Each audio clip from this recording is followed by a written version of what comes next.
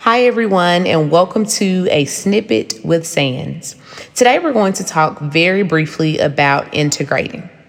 When we think about integrating, of course, the first thing that probably comes to your mind is combining.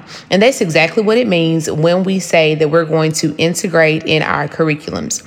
We simply want to combine our content areas so that our students no longer look at ELA, math, science, and social studies as individual subjects that never cross paths. I am a teacher of ELA and social studies, and when I think about my classroom prior to becoming solely an ELA and social studies teacher, integration was automatic regardless of what we were working on in math. If we had a word problem, we were focusing on context clues. We were making sure we understood what the question was asking us. We were pulling out those key vocabulary terms in our word problem. We were talking about vocabulary, making sure that we understood what the words meant. What is a synonym for this word? What is an antonym with this word? This is fraction. A fraction is this, a fraction is not this. So just making sure that the students understood what the word meant so that they would know how to move forward. When we think about science and social studies, I think that those are a lot more convenient for people when it comes to integrating, because there is more reading that happens, more and I guess more analyzing of passages in those content areas. However, when we talk about integrating, it's not only reading a passage, it's reading that passage and then what comes next. Are you having the kids participate in STEAM opportunities? Are you allowing them to write about what they've read? Are you encouraging them to determine the main idea, use what they've learned about context clues? Are you having them read various accounts of historical events and then having them determine the various points of view, and then looking at how the point of view and the perspective determines how the events are being described? It's important for us to make sure that we are integrating so that our students understand that the concepts are not confined to each individual classroom.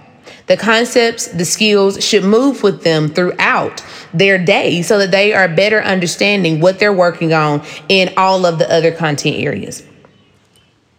When we think about being effective teachers, I'm not exactly sure that is possible unless we integrate and unless we begin to encourage students to think about what they're reading, no matter the content area, analyzing what they're reading, making connections to what they're reading, and then in most instances, either writing about what they're reading or at least in math, being able to use their words to describe what they did and why. This is what Doug Fisher has to say about effective teaching with literacy in social studies.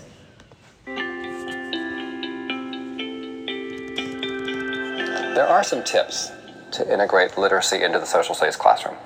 We think about teacher modeling, that's an obvious place. Students should hear their teachers read text out loud and think aloud using primary source documents and visual information. That's a pretty obvious one.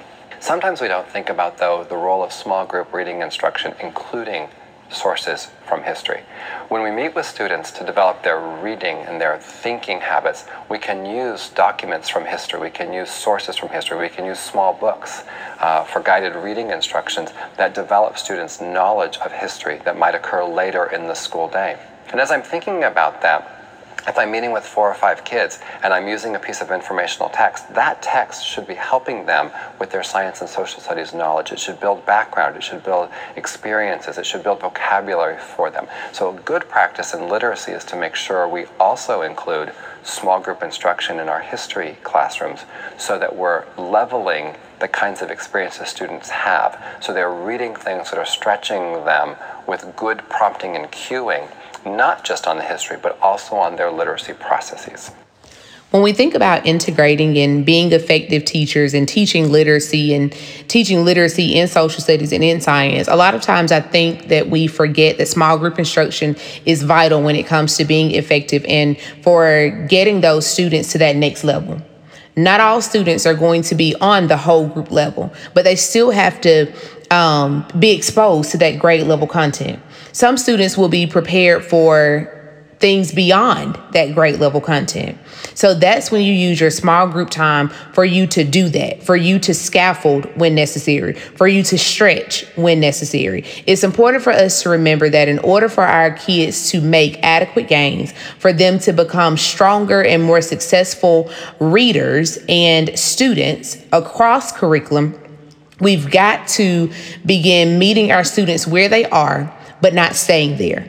In order for us to have students that are going to be successful independently, we've got to give them the tools they need when we're working with them in small group, when we're working with them whole group, so that they can transfer what they have done with us to those independent assignments. A lot of times my colleagues will say, well, my kids did great with me, or, I just don't understand. I had no idea that they weren't going to do well.